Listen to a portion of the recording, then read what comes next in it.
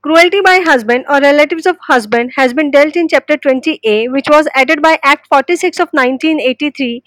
It is effective from 25th of December 1983.